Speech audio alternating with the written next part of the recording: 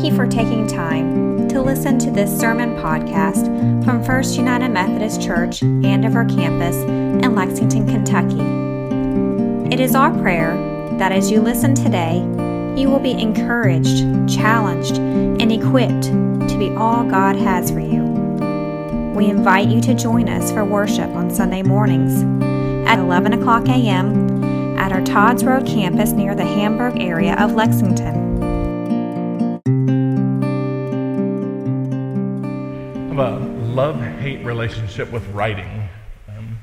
I was raised the child of an English teacher mother who demanded precision and clarity in your writing, and yet I was also this kid who just found new adventures with the Boxcar Children, who imagined himself getting the raccoon's arms out and where the red fern grows. I felt the pain of the little boy when Old Yeller was put down. I found myself in books, and I've landed in a vocation that requires a lot of writing. This week I have preparation for Sunday school. I've got a sermon. I've got discipleship intensive class that meets on Mondays. We've got Revelation that meets on Thursdays. And for all but one Friday since I've been here, you've gotten a Friday email. There's these moments throughout the week where I get to write. I'd love to write more. I find great joy in it, and yet at times it feels greatly frustrating. The words I want aren't coming out, or it's not just landing the way I think it would. The desires of what is here are having trouble coming out on paper. I am a published author. If you want to Google Chad Foster, 1st, 2nd, 3rd John Greek Reader, you'll find a fantastic book that has sold like 9 copies. Not many people want this guide to reading the Greek text of 1st, 2nd, and 3rd John. It's a niche market, but I do have that on my CV that I'm a published author. I also wrote the entry for menorah in the Lexham Bible Dictionary. So if you go read that, you will find all the joy that could overflow about the menorah in the temple. I have this urge to write more broadly, and yet I find that I'm regularly hitting roadblocks with it. I've got these visions for other books I want to write. I want to write a book about what it means to imitate God. What does it mean for us to follow these imperatives from the New Testament to imitate God? And so I've studied it with one of our Sunday school classes, and I think it means that we don't imitate God's roles. We don't imitate God's relationships. We don't imitate the very nature of God. We imitate God's characteristics. And I think this verse that we hear all the time in Scripture, that God is gracious and compassionate, slow to anger and abounding in steadfast love, would make a fascinating book to read about what would it be to embody those. And yet every time I start writing, it sounds like gibberish.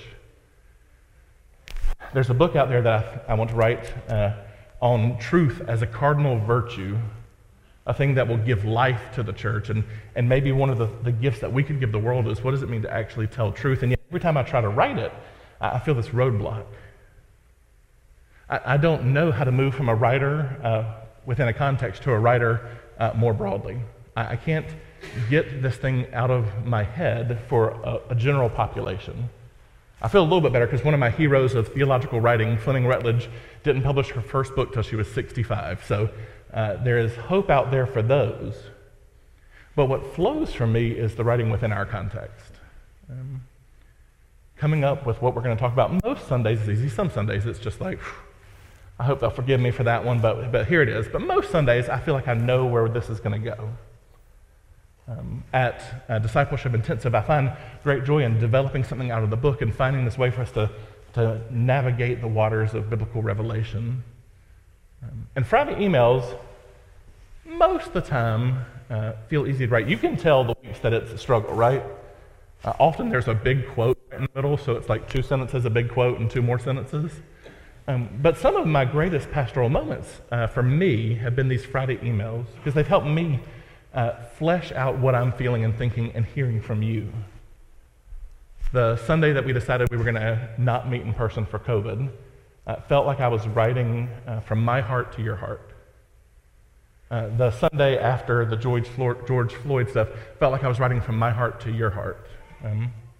Some weeks it's not a big event of the world, but I feel like, God has put something in me, and I want to give it to you. I can write in the context. I can write my father's obituary and find great capacity for writing in that.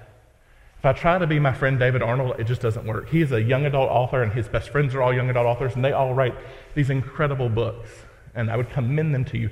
I can't be Georgia Stamper, who can just write these flowing, beautiful essays that bring forth the wisdom of Owen County and her life for the world.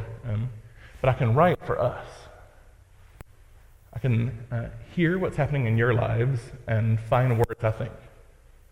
Sometimes they don't land. I know some of you are like, that Friday email, I'm just ready to that thing just kind of go away. I know sometimes the text that you're waiting for is not the text you get. Sometimes the card is not what you expect, but I can write for us. I don't know if I could write sermons if I was just the teaching pastor. At some of our bigger churches in the world, there's this pastor who all they do is write sermons. They literally get just a full-time job to sit over here, write sermons, and work with staff. They don't do congregational care. They don't meet people out in the pews before worship. They're back in the green room waiting for the music to kind of intro them. I feel like most of my writing is born out of our relationships. And I've recently come to really understand that's a lot of the writing of the New Testament. These epistles, these letters that come after the Gospels and Acts, are a pastor writing to their church. We think of the New Testament letters as canon for us to understand theology, right? This is a book that has been held together throughout time and been authorized by the church as the source of our theology and life. And they absolutely are. First, they're letters from a pastor to their congregation. Paul, John, Peter. I think Phoebe wrote Hebrews, but that's just a debate that's up for it. I think she did. I totally think she did. These pastors are writing to their churches. And so before they were thinking, I need to write a systematic theology of X, Y, Z, they're saying, man, that church over in Corinth, they're being awfully greedy right now. And I need to talk to them about what their greed is going to do to them. This church over here in Rome, man, I need to talk to them. This church is struggling because the Christians, the Gentile Christians have been gone, but the Jewish Christians have stayed here under the emperor. And now they're thinking they're better, but these powerful Gentile Christians are coming in, and I need to write and deal with them. This circular letter that we call Ephesians to the church in Asia Minor is this invitation to kind of go back to their first love. Hey, church, I know other people are telling you what it means to be the church, but here is these things that you need to have in your heart. These are written to churches, and then we have later in the New Testament these little short letters that we call the pastoral epistles, written to people. Timothy is written to Timothy. John writes to the elder woman. Peter writes to a church that has been undergoing persecution and to some very particular. We'll get off track with Peter in that. Jude and these letters are written to people and to churches, and they're tiny. The church at Rome is probably our biggest church, and it's no bigger than Andover. Most of them are far smaller than us, and Paul has written to meet them in a moment. And so we have to ask ourselves, what is Paul doing in these moments particularly? What is he trying to say to the church, and what is he not doing? Paul is writing a letter to his beloved. He is not writing an article for Christianity Today. He is writing a letter to people that he has a heart connection with, and in theory should offer him some grace. He's writing letters to people that he loves and desires to see be the church in the way he's understood God to reveal the church. For the next number of months until we get to Christmas, we're going to be in these letters. We're going to be living the words of one pastor to their congregations or one pastor to a person, and we're going to kind of step in and say, what does this real personal letter say, and then what does it maybe mean for us? I'll confess, the Gospels are much easier to preach. We just get a nice narrative story usually, and we can kind of tie it together and say, oh, who are we in this story? What do we go and do with it? Letters require us to wade through rhetoric. Letters require us to see ourselves or to hear the church hearing these letters and then cross this interpretive river. So what does it mean for us? Letters require us to enter into an ancient Greco-Roman writing strategy that we don't use. They invite us to contemplate what an imperfect pastor was saying to their church. No one who wrote anything in the New Testament thought this will be the final word, and those Christians 2,000 years from now will know exactly about this thing because of this one letter. And so we have this work of interpretation. And the epistles are in our lectionary year-round, every year. We've just finished up this series on the Catechism, and we're jumping right into the letters. We're jumping right into the epistles. And which one do you think came first? Of course you know, you heard from Darren, or Jeremiah. It's Philemon. Anybody Philemon your favorite epistle in the New Testament? Nobody. One time I asked if Mark was anybody's favorite gospel, and I was sure nobody would raise their hand, and 2 people did. But I knew Philemon wouldn't be anybody's favorite letter of the New Testament, right? This little tiny letter is shorter than most of my Friday emails. I know I can get long-winded. Kathy Edwards, makes sure to keep up on our emails and tell us when we're getting a little out of whack. This is shorter than a Friday email, and the church has said we need to keep this. That it is useful for teaching and living. It's got a word that will endure past this particular church. I would have just assumed about any other letter be the one that we start with this week. Philemon is the one that pastors and theologians have always been like, there's a lot of stuff we got to unpack here, and it makes us greatly uncomfortable. Philemon, written from Paul, who was a prisoner for the cause of Jesus Christ, and our brother Timothy. Paul and Timothy are in prison in Rome, writing letters to churches that are scattered out. Paul can't go visit them. He's locked up and wants to kind of deal with their problems remotely, right? Today we would probably send an email or a Slack or a FaceTime, a Marco Polo, a WhatsApp. We would get a message over there about what's going on. To Philemon, our dearly loved co-worker, our sister Aphia, our Archippus, our fellow soldier in the church that meets in your home. So he's writing to Philemon and the probably 8 people who worship in his house church. May the grace and peace from God our Father and the Lord Jesus Christ be with you. Standard epistle introduction. This is normal letter writing. And Paul is going to now set up with kind of flair and love how wonderful Philemon is. I thank my God every time I mention you in my prayers because I've heard of your love and faithfulness, which you have both for the Lord Jesus Christ and for all God's people. I pray that your partnership in the faith might become effective by an understanding of all that is good among us in Christ. I have great joy and encouragement because of your love, since the heart of God's people are refreshed by your actions, my brother. Paul is laying it on thick here, isn't he? Your love is just a shining light of God's love. You are incredible, Philemon. I can't believe how wonderful you are. I give thanks that the church gets to bask in the glory of your love for Christ, and your love for Christ reflects Christ's love for us. Thank you, Philemon. Paul does this in every letter. If you watch, there's an introduction and there's going to be some buttering up. I don't think I butter y'all up, but Paul clearly does, right? Therefore. If you see a therefore, you ask what it's there for. Paul makes a pivot. Therefore, though I have enough confidence in Christ to command you to do the right thing, I would rather appeal to you through love. Hey, I'm your pastor.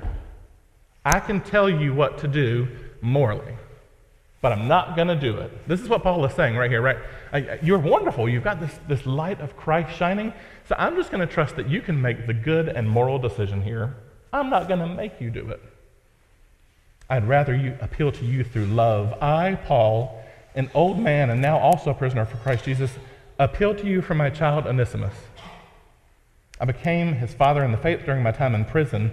He was useless to you before, but now he is useful to both of us. I'm sending him back to you, which is like sending you my own heart.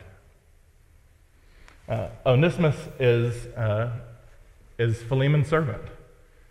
It's translated slave in a lot of passages. It's not chattel slavery like we think about in America, but it is absolutely servitude. It is absolutely a debt owed, and it's absolutely a class dynamic at play. Servants in broader Greco-Roman Empire were a different tier, and they were property. And Onesimus has fled. He's run away from Philemon and come and found Paul. He came and found the pastor. Paul's in prison. He's got to know Onesimus. He's gotten to know his heart. And he is very aware that in this time that him being a runaway slave is terrible for him. This is as bad as running away from slavery in America. This is a problem. Philemon would be justified in society by being mad and punishing him violently.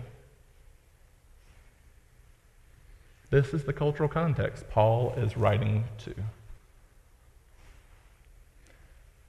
I'm sending him back to you, which is like sending you my own heart. I considered keeping him here with me so that he might serve me in your place during our time in prison because of the gospel. I wanted to keep him here because I love him, and I don't want to send him back to you.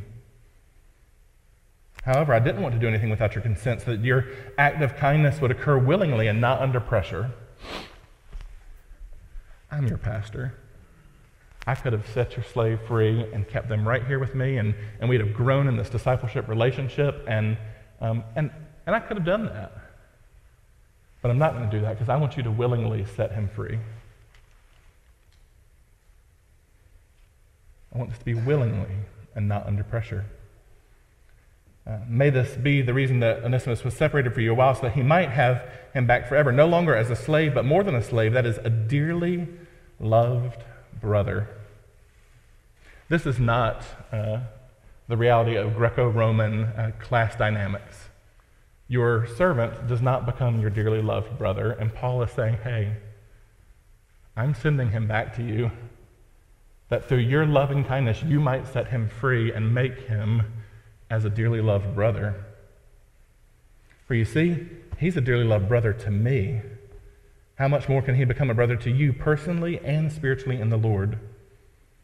So if you really consider me a partner, welcome Onesimus as if you were welcoming me. Don't just begrudgingly receive Onesimus back in your household. Receive him as if your beloved pastor is coming back from prison to come and be with you. If he has harmed you in any way or owes you any money, charge it to my account. I, Paul, will pay you back. I'm writing this with my own hand. Of course, I won't mention that you owe me your life. I just love how he throws that in there, right? Hey, if he has wronged you financially, I will deal with that. But let's not forget, something happened that is not in this letter, and you owe me your life. And I love this. Is this like literally like Paul saved him from a lion, or like the gladiators, or is this like a metaphorical, you owe me the life that you now have in Christ? And the authors don't tell us, so we can write that on the top right corner of our page and talk about it in the parking lot later, but we have no interpretive answer to what exactly this means other than Paul saying, this is serious. I'll pay whatever. But remember this relationship we have. Yes, brother, I want this favor from you and the Lord. Refresh my heart in Christ. I'm writing to you confident that your obedience and knowing that you will do more than I ask. He goes on to say, oh, and get a room ready for me. I hope I'm busting out of the jail pretty soon, and I'd love to come visit you. So get the room ready. Hey, we send my love to all the people in the house church. The end. This is Paul's letter to Philemon. This attempt to bring the full weight of the gospel to this very moment and to say, Christ loved me. Christ loved you, and Christ loves Onesimus. Just as Christ set us free from the debts we owe and removed us from slavery, in that same loving kindness, set him free. I'm not going to make you do it. I'm not going to try to tell you that you have to do it. I'm going to appeal to your good character to set him free. Pastors hate this letter and preaching on it because it doesn't go far enough, right? We live in a George Floyd world where we know there are still systemic problems, right? And this letter does not go anywhere beyond free this one slave. And there's a lot of folks who are like, why didn't Paul say, let's break down the institutions that cause this. Let's set all of them free. Let's rally the churches and go and do this. And those are all valid things to want and desire, but Paul is writing to one person in this one pastoral moment. And so if we can step back from this being a systematic theology of slavery and see that this is a pastor writing to one who he loves, who's asking in this one particular spot of the world to buck up against the systems of oppression and to set someone free. I think we can read the text a little differently, and we can give it the full weight and beauty of a pastor saying, I believe that God has changed you enough that you can change this one person's life. I believe that God has shown his light and life into your heart so much that you will willingly set him free. That's it's a lofty pastoral letter, right? I know sermons hit different each week. I know that sometimes you miss what I've said, and sometimes there are things I'm like, we just talked about that. Like, God doesn't act that way. And so this pastor is trusting the heart of their parishioner, trusting the transformation that God has done in them, trusting that the Spirit is working in them in ways that they will go in countercultural directions and set this person free.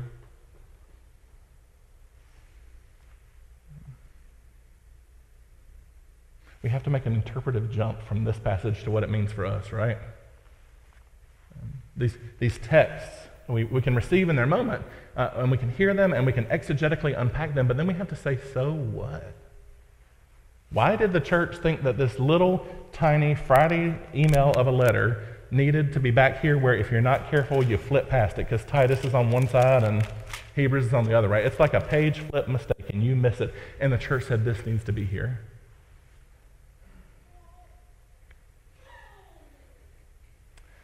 I want to see our world changed. There's a lot in our world that I would love to see redeemed and fixed. There are systemic struggles abounding for every class of marginalized people, and I think we need to tackle those. And there are some of you in this room who are in positions where you can actually affect change at bigger levels. But even more, we're a group of people who have experienced God's love and have moments in our lives every day where we can be a shining light of Christ's love and do the thing that we know is right, even when the world says it's not. There are moments in each of our lives every day where we can go, maybe the world allows this, but this is not okay. There are moments where we can say that this is not good, and I can't fix this, but I can do this. And my heart is that you will draw upon the love of Christ, the work of the Spirit in your heart, and all the grace that has been poured out before you, this life in Christ, and that you would then be bold enough to do those things in those very moments. It's my prayer for me every day. It's my prayer for Josiah. He regularly moves me towards more local action. I am much better at theory. Here's the things that need to happen on a big level. But Josiah is the one who's going, well, what about him? When he sees somebody on the corner of the street, he's the one going, we have an extra bedroom. Why is somebody not living there? He's going, that person is hungry, and we got extra food. And he regularly calls me back to the local. Friends, there are people in your families who are hurting. There are friends who are in situations that need help. There are things that you don't have to look and go too far to find where you, through Christ, can make a difference. Where you can do the thing that is countercultural, that is against the society norms, and you can offer someone freedom in Christ. My prayer is that you will go do it, and my prayer is that I will go do it. We as a church will live out of the light of Christ shining in us. Amen? Would you pray with me? Holy and loving God, we can love because you first loved us. We can seek freedom for others because you have offered us freedom. We can draw upon the gifts you have given us to be gifts for the world. Lord, would you stir our hearts today to find, to show us where our Onesimus is. Where's the thing that we've held on to for just too long, the thing that we could go and change somebody's life. Reveal to us what it means to be your people and to share your heart. Lord, meet us in this table and fill us with your grace that we might go forth in knowledge and love of you to point the world to your face, to show your love and to announce the kingdom of heaven is at hand. We pray all this in the name of Jesus Christ, our Lord and Savior, and by the power of your Holy Spirit. Amen.